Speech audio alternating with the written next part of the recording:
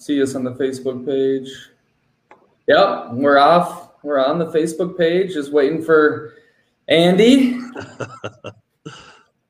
I'll tell you what, Nick, there's been a few years I've been waiting for Andy.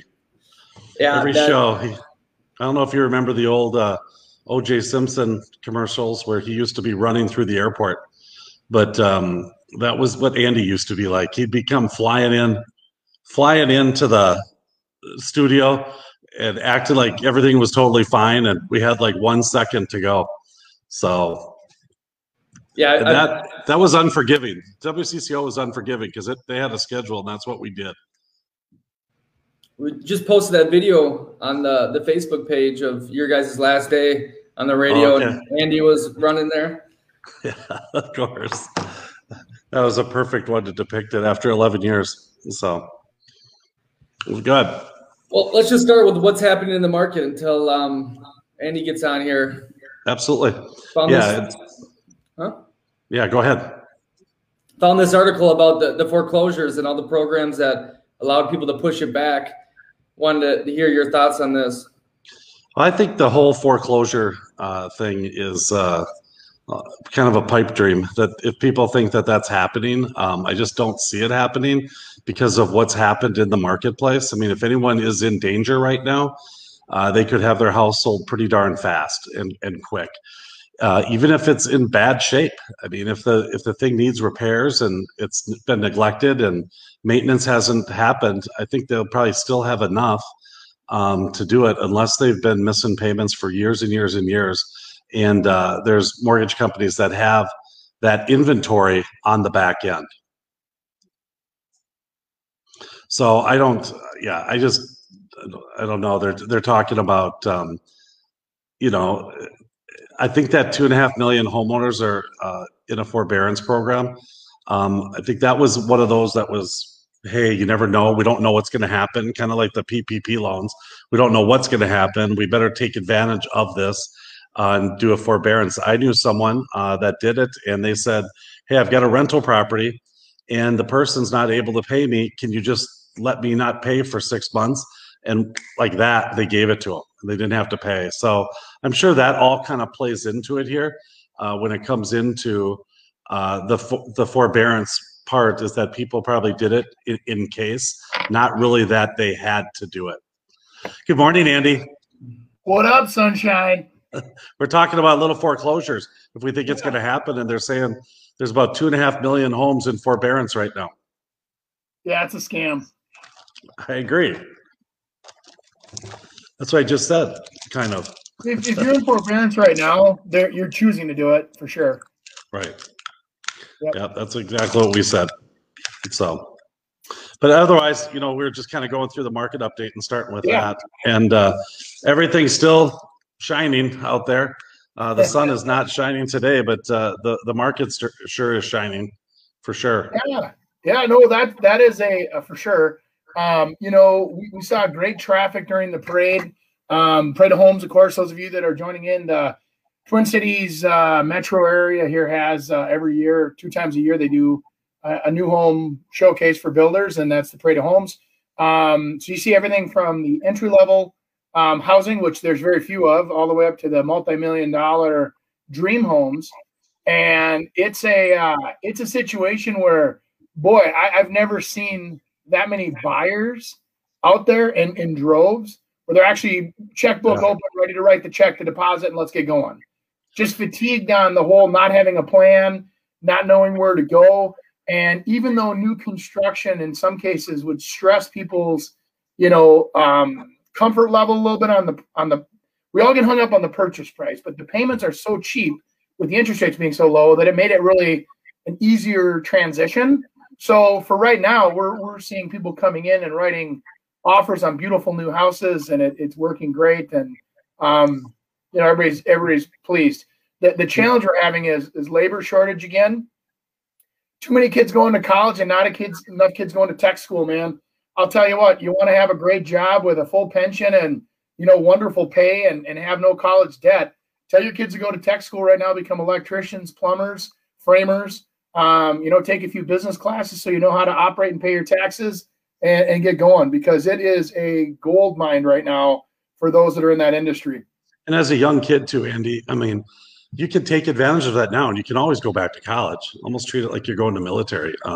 You might really like it. And, some of the people that I know that have the most money started out as plumbers and electricians and HVAC people. Well, it's timing, right? And then you've got the compounding factors of interest and money you put in the bank. When you start young and you make good money young and don't have debt, everything's working for you. Now, granted, you have to actually use your hands, right? You actually have to get up every morning, climb on those ladders, and work hard. But the point of it is that I still look at this world that we're living in of everybody wants to touch a keyboard, not a hammer. It's okay to touch a hammer, and I think there's great pride in being a craftsman. I think there's great pride in getting out there and doing your thing within the trades. But anyway, I think that'll be the reason why new construction can't keep up unless they can somehow figure out a way to robotize. They've tried to do paneling and other things like that, but you can't get everybody to panelize. There's not a factory that can 3D print a house with electric and plumbing and whatever. Plus, it's a fantasy that it'll be 25 times more expensive right now. And it would be, I've seen it where they do it with the concrete, where they literally have a machine making like a 3D house out of concrete, but then there's no electric or plumbing in the house. So you're basically building a concrete shed that you live in. To kind of go on what's happening in the market, I had some interesting things happen. I've got 3 different developments listed.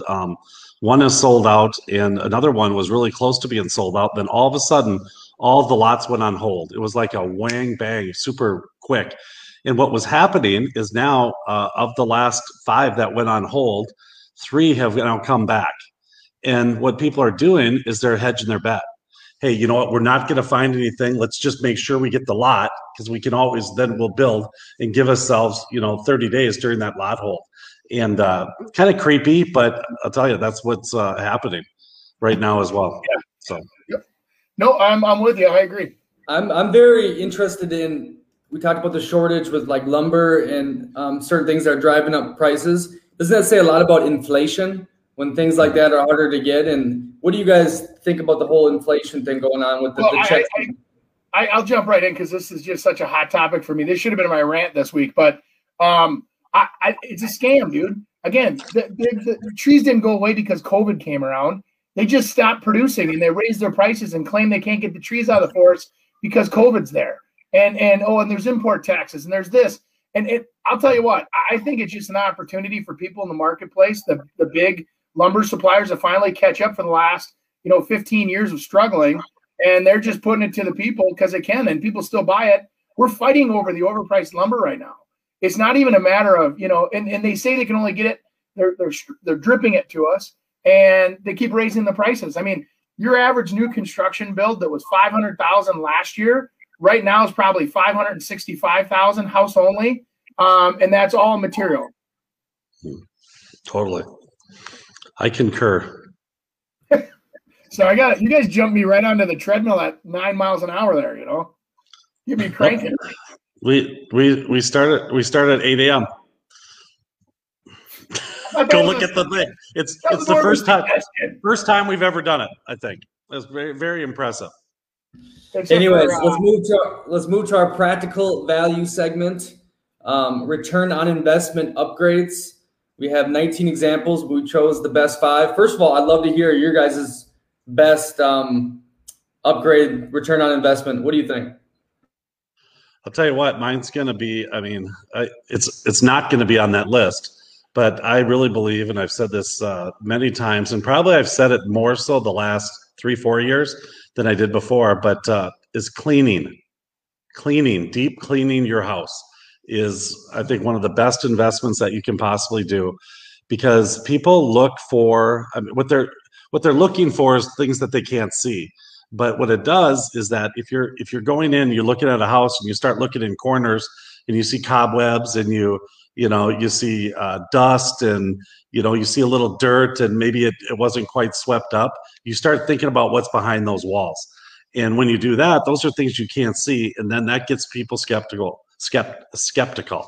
So I think cleaning to me is probably your best return. Even if you're a totally outdated house, if it's clean, people are going to say, well, I can do something with this and give you more money. That was your Rooney's rant the other week. It really. Oh, was it? Yeah. Yes, I'm into cleaning. Andy, Andy, what do you think about finishing your basement? How important is that? That's our first one here. Me? I'm living in a house right now with an unfinished basement because I don't see the return. Unless you need the space. I have a beautiful house here in Champlin. I've got an 1,800 square foot unfinished basement, and I've walked down there 100 times saying, all right, this is the year I'm going to do it.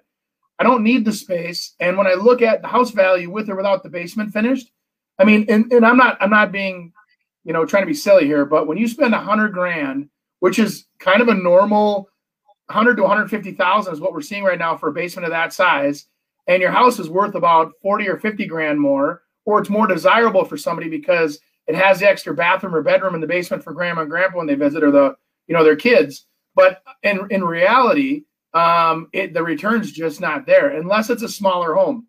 Now a smaller home where you have 900 square foot main floor, having that basement finished might make a significant difference on resaleability of that house and function where a family can fit in there then, versus, if you've got 4,000 square feet above ground and bonus rooms and everything else already, you don't necessarily need that basement finished other than for choice.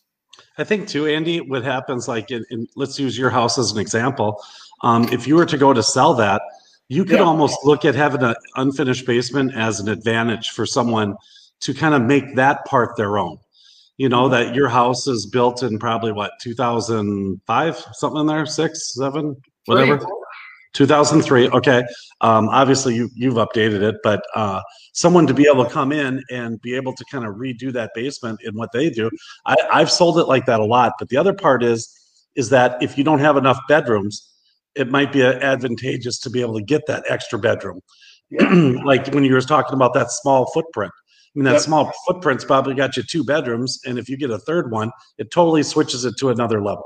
Absolutely. That's exactly what I'm talking about. Yep, I agree. How about opening up the floor plan?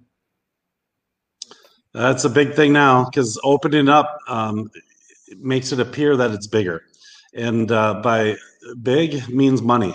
The more money you can get, the better it is. And I tell you, builders fight with this all the time to try to get less square footage so it doesn't cost as much, but make it work better, the space that they have. And you do that a lot with walking areas that you have to go walk in.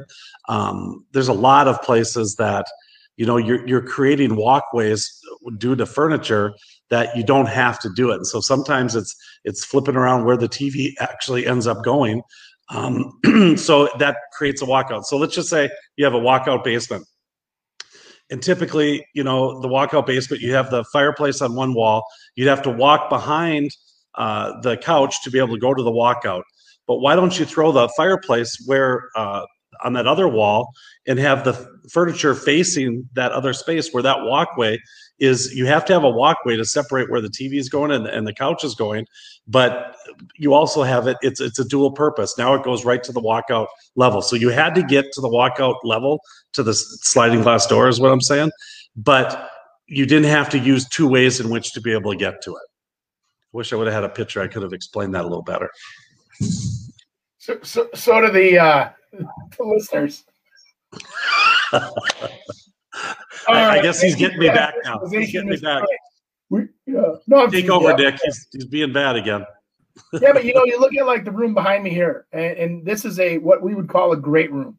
So great rooms encompass a lot of things. You can put your piano in the one corner. You can have your fireplace. You can also have your TV. You have a gathering area where, over here you can see the entryway. That's my example right there. Yeah, you got exactly. It. There's the walkway right in front of the fireplace.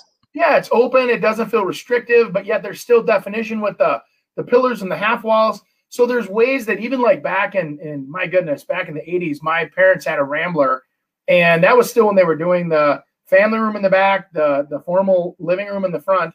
And we called it, kind of jokingly, like a lot of comedians do, the no-touch room, because it was the white furniture and all the fancy stuff.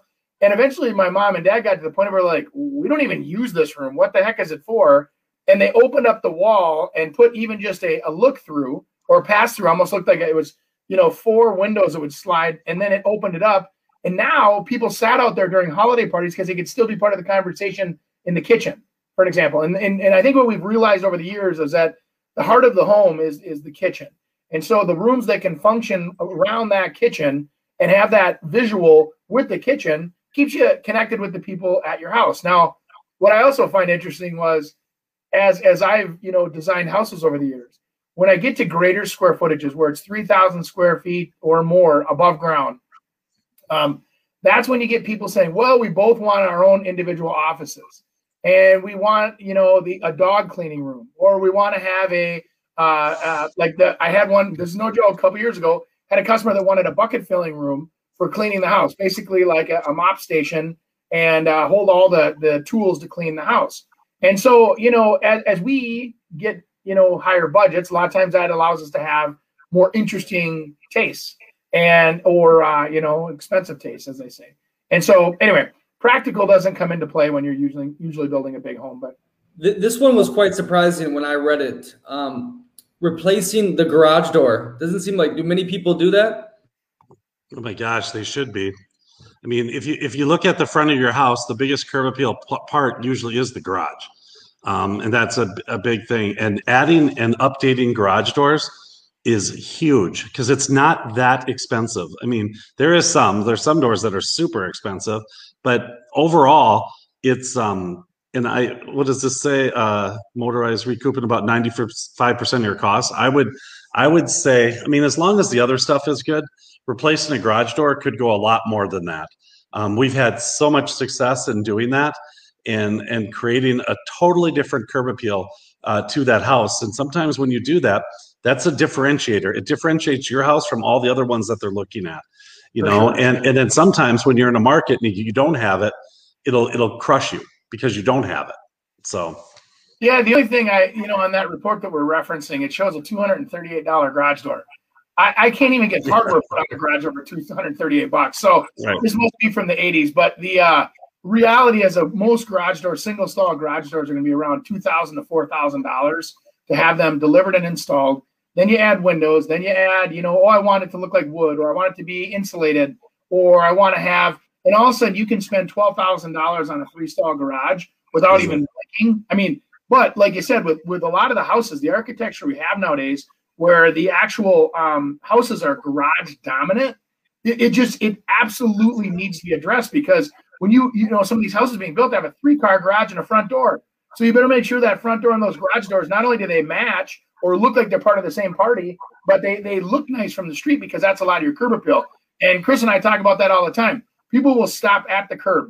And the same problem we have, then you need to talk to our buddy with the landscaping and get Pat Remick or somebody out there that knows, how to get that house, looking great and get the colors in there and pull people's eyes away from the boring, right? Or like when you're online and you look at the first sign of an ugly house is the listing photo is not the actual front of the house. It's the kitchen. It's usually a giveaway. Yeah, it's usually a giveaway. A giveaway. So you might as well rip that Band-Aid off and show that ugly house right up front. I think sometimes people, Andy, when you're doing those listings, some people make big mistakes by doing exactly what you're talking about when their house really isn't that bad, but they really have a focal point. So like, we're going to go back to your house again, and you've got a really fantastic job of landscaping and ponds and waterfalls and all of that stuff.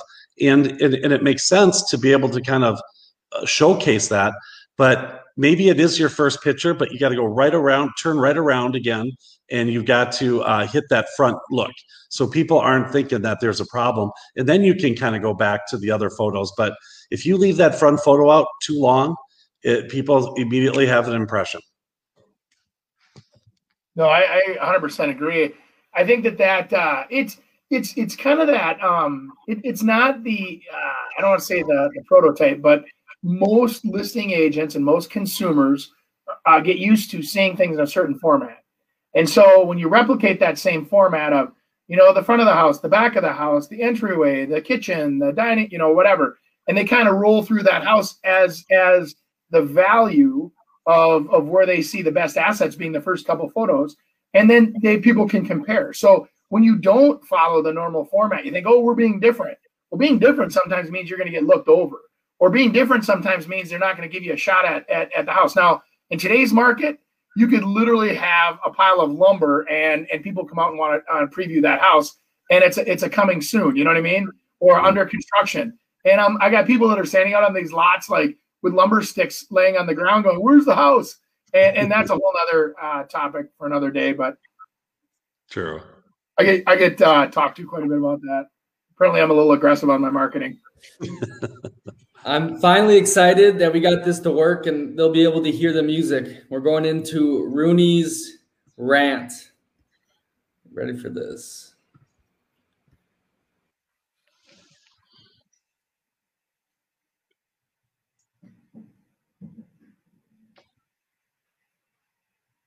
I didn't hear any music.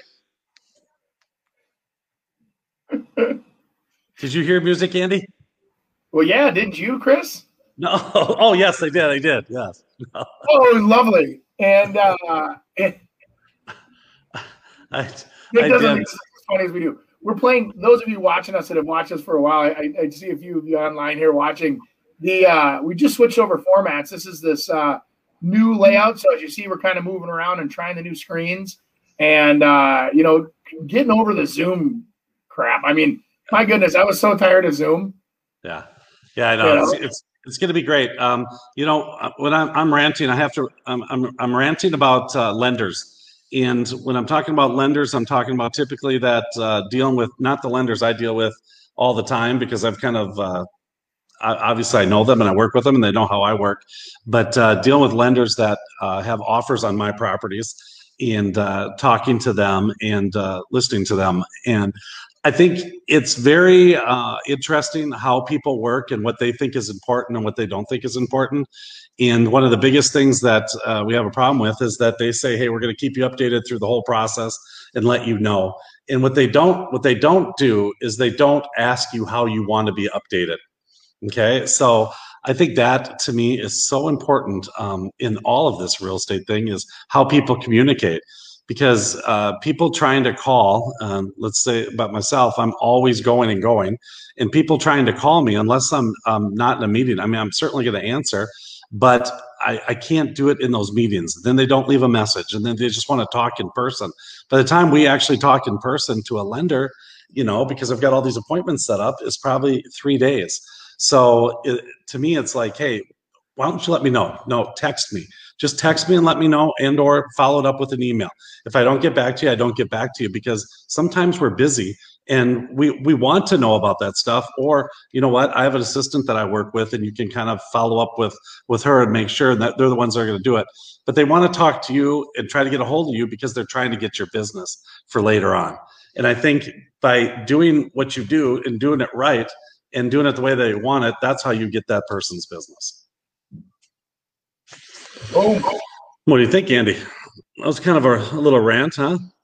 Ditto. It is, but it's frustrating. And on offer situations, when you have 30, 40 offers on a place, you're not able to talk to every single lender. So what you want to do is that, hey, once your offer kind of makes that finalness, then let's do it. But if you've got 40 offers and the price is $400 and your person wrote a $400,000 offer, I really don't need to talk to you, because we're probably not going to get too far. I mean, that offer is probably lost by $50,000 or $70,000, but they're calling you and trying to talk to you about it. It's like, oh, geez. And you want to be nice, but you just got to be a little smarter with that. So just so we all are crystal clear on this too, lenders, not all lenders are created equal, and not all lenders reach out like what Chris is saying. The lenders that do that are strategic partners with most real estate agents, right?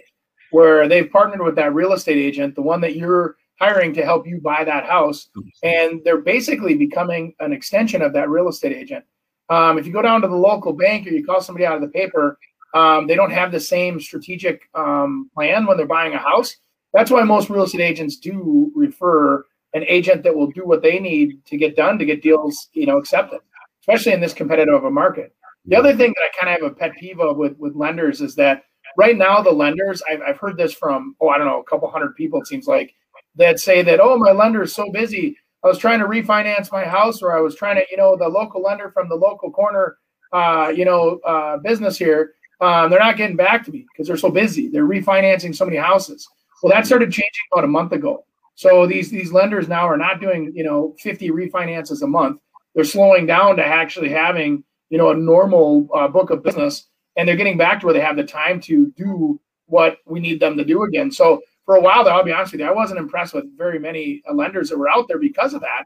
Of course, the ones that we work with, I was, but the you know, people you've never heard of, you know, missing, not being getting back to people for days at a time because they were so busy with refinances. You know what I'm saying? How about this one, Andy? That when they try to do the negotiating and telling you how good this client is, and they're trying to do the selling, that's not your job. You don't have to sell. You just have to tell me if they can qualify or not, and that they're a good lender. But I've had that many times. Like, well, what are you thinking? I mean, are they close? Do they need to go up higher? You know, where they're asking for the other agent, and it's just kind of like, you know what? I can't discuss that stuff with you. You know. Oh. Sure. So, anyways, that was a good. That's a legit rant there. So usually I'm nice. I'm usually nicer. I felt like Andy there. The next segment, we got Andy's analogy. One more chance with this music. I think maybe because I was muted, but one more chance here. I think we got it because I love this one. This is a good one.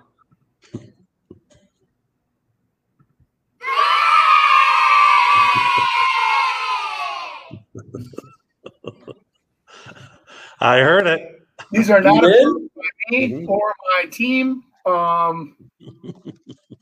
This is an attack by the Rooney family on the Prasky family. And that's my rant. No. So show us some of my dialogue of what I'm complaining about. I forgot. I just have so many complaints. Buyer competition. Oh, yeah. So this is some interesting facts. So a lot of people, I guess my big thing is I want to make sure that as you guys are entering the marketplace, that you understand what you're getting into. And so, you know, buyer competition is pretty good here, but I was going to show you guys in January, there is 2.3 offers on average, right? To get a number of per listing.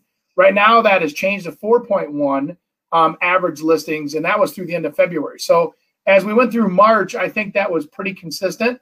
But now what's interesting is now that we're actually getting into April, I'm starting to see that level off again. There was a little bit of a peak for the spring market. But look at the days on market, guys. I mean, this is median. So we were at about 43. Now we're getting down to 20. I think a lot of that has to do with, you know, the amount of cash buyers that are out there and the amount of lenders that can quick close without having to worry about appraisals. They're getting appraisal waivers. So what I'm saying is you better have your ducks in a row, because when you get out in that marketplace and you find that opportunity, you got to be moving fast. You got to expect to be in a competitive environment as a buyer. And that doesn't mean that you're overpaying. It just means that you're moving quicker. You have all your ducks in a row. You have your approval letters. You're fully underwritten. You know what I'm saying? Your deposits are there. Everything is verified. And then when that offer goes in, maybe you're offering a little more earnest money or asking for less contingencies. And that, my friends, will get you a lot farther than showing up 2 days after the house listed and not having your approval letter done. And I'll call the lender tonight and get that done for tomorrow. And you're literally, when I sit in multiple offers and I've got 4 offers in front of me, the one that doesn't have the approval letter, bye-bye. Doesn't matter how much you offer. You're just so unprepared. I don't want to deal with you. So you think about this as a lending, or excuse me, as a listing agent. I want to deal with people that know what they're doing. They're prepared. They're aligned with professionals. The lender, it doesn't hurt that we've heard of them before, that we know that they have a great track record. So when you get Uncle Eddie's home loans, and I've never heard of them before, don't know a thing about them, I'd much rather go with a brand or a business that I've heard of before as well when reviewing offers. Andy, I've been watching, our dashboard on our MLS, and I've got certain areas that I watch all the time and try to keep track of. And it's really been interesting watching what things have sold for, and then kind of looking down, it says multiple offers and things like that. But it's really, what's really interesting, what I found is that towards the end of February and the beginning of March, so about a week on each side, that two week area is where things went absolutely crazy. Now they're starting to start closing now. What happened there, but that's where these offers were out of hand. And I don't know what's happening after that, because these haven't closed yet. I know what's happening from my listings, and I know what's going to be coming out. But it was really interesting. But leading up to that, even as I was watching it in January and February, and we'd have some houses that went over full price, and some were a lot, 30, 40,000. But I would say half of them were either full price or less, you know, and there's a small percentage that did that. But in that 1 week, February and March timeframe, I just saw one that was in Victoria that was like a 360 that sold for 489. Jeez. You know, that's $129,000. There's another one that was $85,000 over. Another one that was $70,000 over. I mean, and in areas, some areas that are typically what? There's no way that could happen.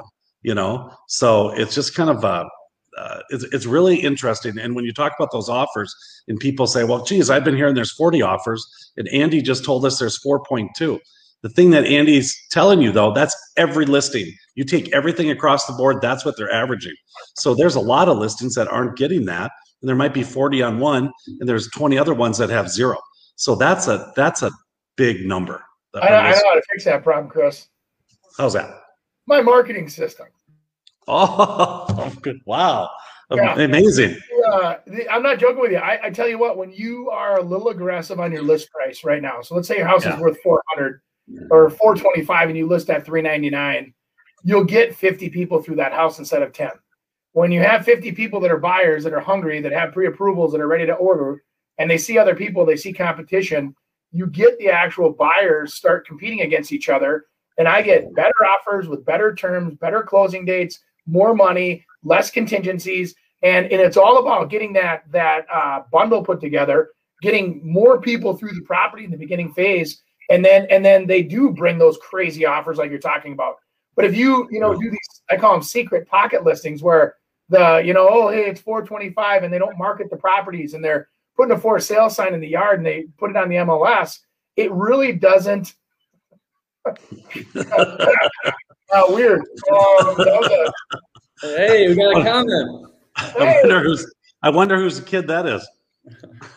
Yeah, exactly. Hey, anyway. People, hey, you guys can send comments on the Facebook and they show up here. So that's what I just did. If you want to comment a question, throw it on the Facebook and it'll pop right up. That's awesome. Awesome. Yeah. So anyway, so there is a difference. And I think that if you looked at back in history here, when we can look back and analyze what has happened in this window of time, the teams or the agents that are listing that have those marketing systems in place were the ones that were getting more of those crazy high offers and that are pushing the market versus hey, I called the guy that does it for a flat fee out of the newspaper and he listed on the MLS and puts a sign in the yard. And, that's a whole different experience. They're not creating any demand. They're basically doing a utility for you or an admin service for you. And, man, I think you're overpaying. Some of these guys are, what are they, $5,000? You're way overpaying when you pay somebody $5,000 to just put something on the MLS. I think that's a scam. But I guess it's a legitimate business. But I agree, Andy. And what you're saying is that you're getting the emotions going from buyers, and when you do that and you create that kind of an atmosphere, logic doesn't play into that. It plays into that's my house and I'm getting it and I'm doing whatever I got to do it. I've lost 5 other ones and we're not losing this one. And that's I'm not letting that Rooney guy and his buyers get this. We're getting this. Right. Exactly. Because what you did was that you had to wait for the other people to get out of the house, and then you have people outside waiting for you to get out so you can go see it. And I create complete chaos. I put the masks out front and let people come through, a couple at a time, and at their discretion. I give them windows of an hour. And it's funny how some people will wait outside and they stand there, and then all of a sudden you'll see an aggressive agent and their buyers walk right up, walk right in, right past the group standing there because they don't want to wait. Yeah, that's interesting. That's what we want. Let them fight, man, because my sellers actually win when we do it that way. Yeah. Our last segment of the day, we got story time. This did really well a couple episodes ago, and the topic is clients from down there, bad place. So let's play our little video. What does that mean? I think he's clients from hell. We can say that on a podcast, I think. Oh. All right. Oh, no. One more time. That's also a nice graphic. I know. Andy, do you got a story? I was thinking about this, and Nick was telling me that, hey, remember story time? And I'm like, I thought of one that I don't know if I've ever even told anyone, because I think at the time I was like really embarrassed about it, but it's one I'm gonna talk about, because I don't really feel I have the clients from hell. I mean, I've had a few probably, but I did have one. But I want you, because the gentleman I am, I'd like you to go first. Well, it depends on what kind of stories you want. I agree with you, Chris, that when you have people referring to you, like I have over 50 referrals a year. I mean, and thank you, by the way, everybody watching that does that. So we're referred from past clients. I don't ever have, those kind of relationships with people, because it doesn't necessarily get there. But where I have my story, when you started, come on, when you first started out, that's where mine's coming from. I think I've told this story before. So I'll tell you a story about the client wasn't from hell. I was from hell.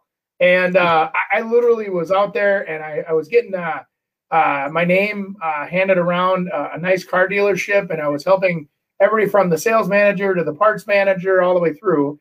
And one of these young guys comes in there, and this was, I'm like 5 deals into my career. And I remember we sold this house, and we were over in Robbinsdale, right behind the old Terrace movie theater. Those of you old enough to remember that, now I think it's a health clinic or something, but they had the old Terrace theater, and we went out and we looked at this house. It was right in the price range. It was perfect. It had old, classic charm, early 1900s built house. We go in there, we write the offer, we get it accepted, and we do our inspection. Everything's great. And then we're going out there to do the final walkthrough. And this was a young lady that owned this house, and she had 3 young boys, and they were out in the alley. And I parked in the alley or in the driveway in the back. And these boys are out there just absolutely pummeling this refrigerator. And they're jumping on it. They're hitting it with bats. They're like, our mom told us to break this into pieces so it fits in the garbage. And I'm like, oh, cool. Good for you guys. I thought maybe it was, a beer fridge in the basement or whatever. And we get in the house, and here the refrigerator's missing inside the kitchen. And all of a sudden I go, oh my God. Was that the refrigerator from the kitchen out in the alley taking a beating like somebody money? And I'm like, oh my God. So my buyer comes in, and this poor young guy was so upset. He starts crying, and he's like, and I've never seen this kid was so upset. He goes, I've got every penny into this house. I spent my last paycheck on paying for the home inspection. And I said, surprise, I'm buying you a new refrigerator on me. And he goes, that's the best closing gift ever.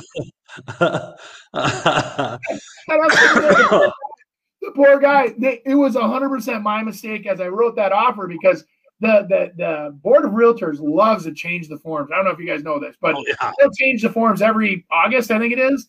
And they decided for whatever reason not to have refrigerators in there. So they read through the purchase agreement. I didn't even think about it.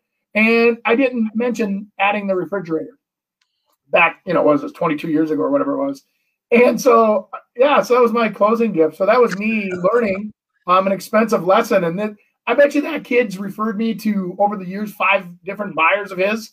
So it's been great. I mean, it was a good investment. And then yet at the same time, it's professional courtesy when we make a mistake to clean up the mess. Yep. Hey, we got a Facebook comment here. It's a pretty nice compliment. All right. For what it's worth, we worked on multiple offer situation with Chris as a seller a few years back. It was a surprise to me to see the offer stacked and compared. I would have thought highest price won, but knowing timelines, inspections, contingencies had a cost too, actually sold for fewer dollars, but less brain damage.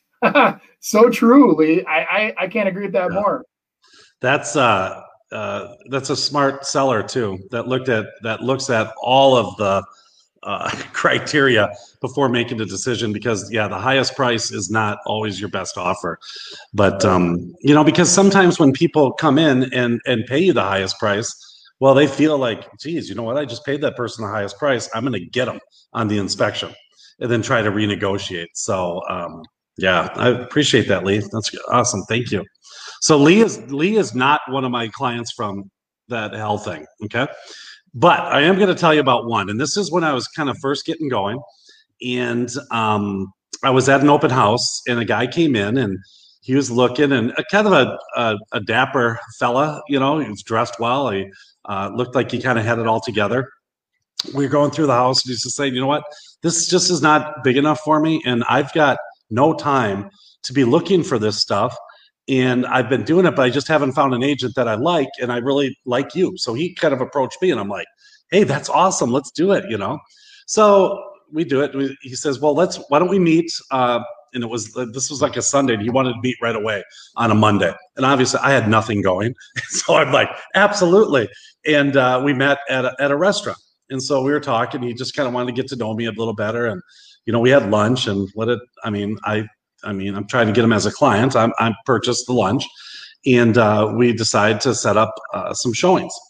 And he's like, okay, let's do it. Why don't we go ahead and we'll just meet here again, and we'll just go from here. And so the time that we went was kind of around that whole lunch period again. So in the old days, we used to meet, and then we'd go together in the car, and we'd drive around.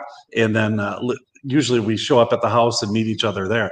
But we were in the car together, and he was talking, and everything he said sounded really good. We got back.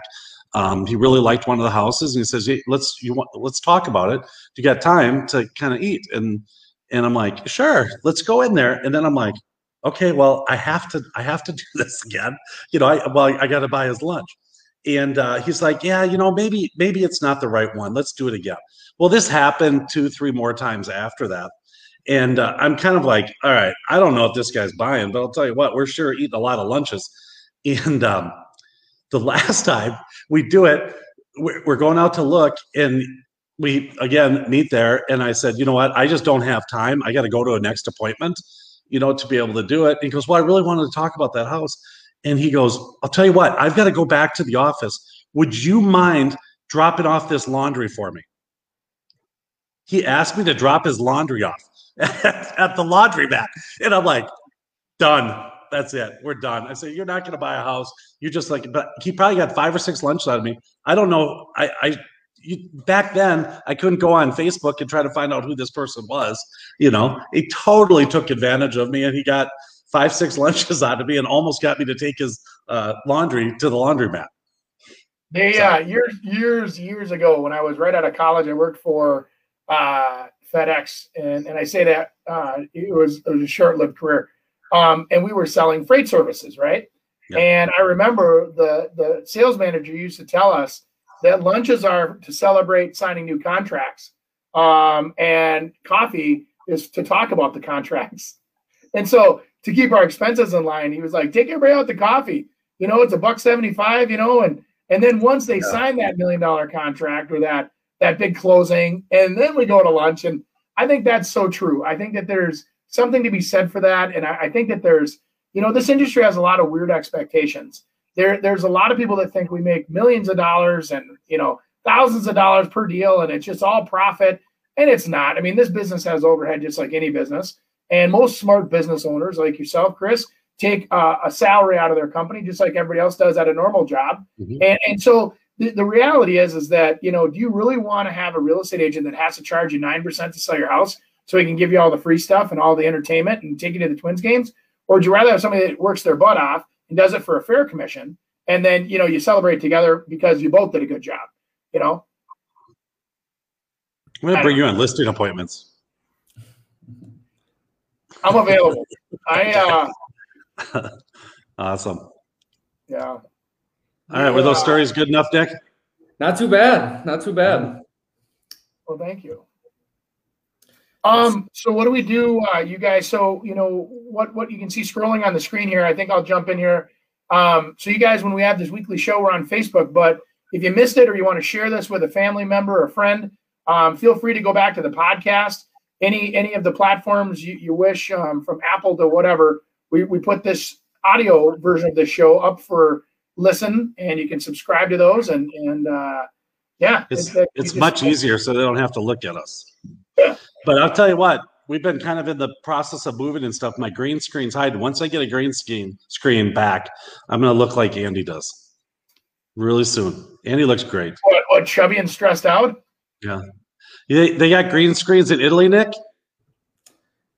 I got my white wall There you go. It's a nice white. Well, hey, we gotta update. Big. You're not gonna have a black eye by this time next Thursday, are you? No, I'll be in Milano for the first game of the year. It'll be really exciting. No fans yet, but it's good to be traveling. I was just gonna say, I don't have a green screen, but when I can get on the road again, I'll definitely set up in a cool spot to get a real cool view somewhere in Italy. Well, let's just say about that. You do a lot of traveling around. We're going to be doing our shows from Budapest and Thailand and all these other places because you're able to kind of travel while playing football as well. Yeah, I definitely lucked out being able to make some money online and then get the long visas doing this American football overseas. But yeah, I'm hoping to bring a lot of that to this. I know we did a video of you guys looking at different architecture and design from different places I've been, and I think it could really maybe add some creativity to your guys' profession and so forth, and the listener too. You know, you can have a different kind of house. Yeah, and in those houses, I mean that's really kind of the not so big thing that we talk about around here, Andy. The not so big house that you don't need a ton of things, and I mean space is at a real. I mean, when you're talking 900 square feet, like Andy was saying, how little that is, and we have to finish the basement over there. That's kind of a mansion. Yeah, 100%. Minimalism is big in Europe. You don't need to live above your means and whatnot, and they make it work. It's cozy. I enjoy it. I mean, growing up in the houses in Minnesota, like the bathrooms here are the biggest difference. You're used to having a big bathroom with like a bathtub and whatnot, but here everything's in one little area, and the shower's like a rectangle. He's right next to the toilet, so you get used to it, and you spend more time outdoors. That's what they like to do is, go in the nature and walk around. So yeah, they don't live in Minnesota. But I think in the winter also it's coming a lot to my generation. I'm on the cutoff between a millennial and a Gen Z, and whether that's because maybe our money's not as great or there's a lot more debt for us, a lot of people are starting to do the minimalist lifestyle. I mean, you see van life, that's taken off. And people are living in apartments till they're way older, starting families way later. So I don't know, for good or bad. I like the minimalism because it's more of like a philosophy on life, like cutting all the BS out of it and focusing on what matters and what makes you happy. So it's not necessarily just getting rid of all your crap. But Nick, we talk about that a lot too in real estate now, is that get things that you do enjoy. Sometimes, I mean, Andy does it all the time with his new construction. Hey, if you want your kids hanging around, put in the sport court. I mean, for 50, 60 grand, I mean, you got a great place. We can design it and, engineer it that we can turn that into another space later on. Agreed. I always do say that because it's a compromise, right? There's, eventually you do have a ceiling of what your comfort level is for spending. And if there's more than one of you buying the house and you want to make sure that everybody has their favorite item, right? So if it's the kitchen or if it's the garage, I mean, I build a lot of Tajma garagemas and where they're, floor drains and heated and, epoxy floors and, and then we put cable TV, we finish the walls, we tape the ceilings, so it looks like you're actually in a situation where you have an absolutely stunning, garage. It's as nice as any other part of your house. And, that's fun for a lot of people. And then it also extends your house. The only thing that I would say is that for parties, they're great because it's heated and whatever, but it doesn't add as finished square footage, Nick, which I think is kind of funny because when you go to that extent and you spent that much money on a garage and it just because it has a big door shouldn't include that it's not, it's finished, it's heated, it's insulated, it's, but they don't let us count in Minnesota. We don't get to calculate that as finished. We had a question too, but it looks like Chris left. This last little question to you, directed towards you, Andy. What I like most about Chris. He won't hear it now. What's that? He won't hear it now. He left. But yeah, what do you like most about Chris? Well, Chris and I, we found each other being so different in business, but having the same philosophies and the same ethics. And so, his approach to business of, going after different clients and how they react and how, the service level was so intriguing for me. And part of that is, you know, being a luxury market selling agent and or lakeshore front, you know, selling agent, and focused on those items over the years. And he's got a lot of diverse background with construction and restaurant industry and all this other stuff that he brought to the table. And so to me, I think the thing that I like most about Chris was the diversity of what he brought to the table for us, because it's a plethora of things.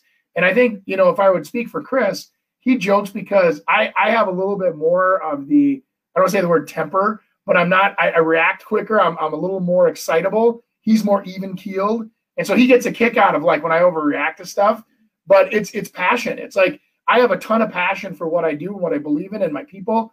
And I think, so that's what was interesting to him too, was like, look at this guy.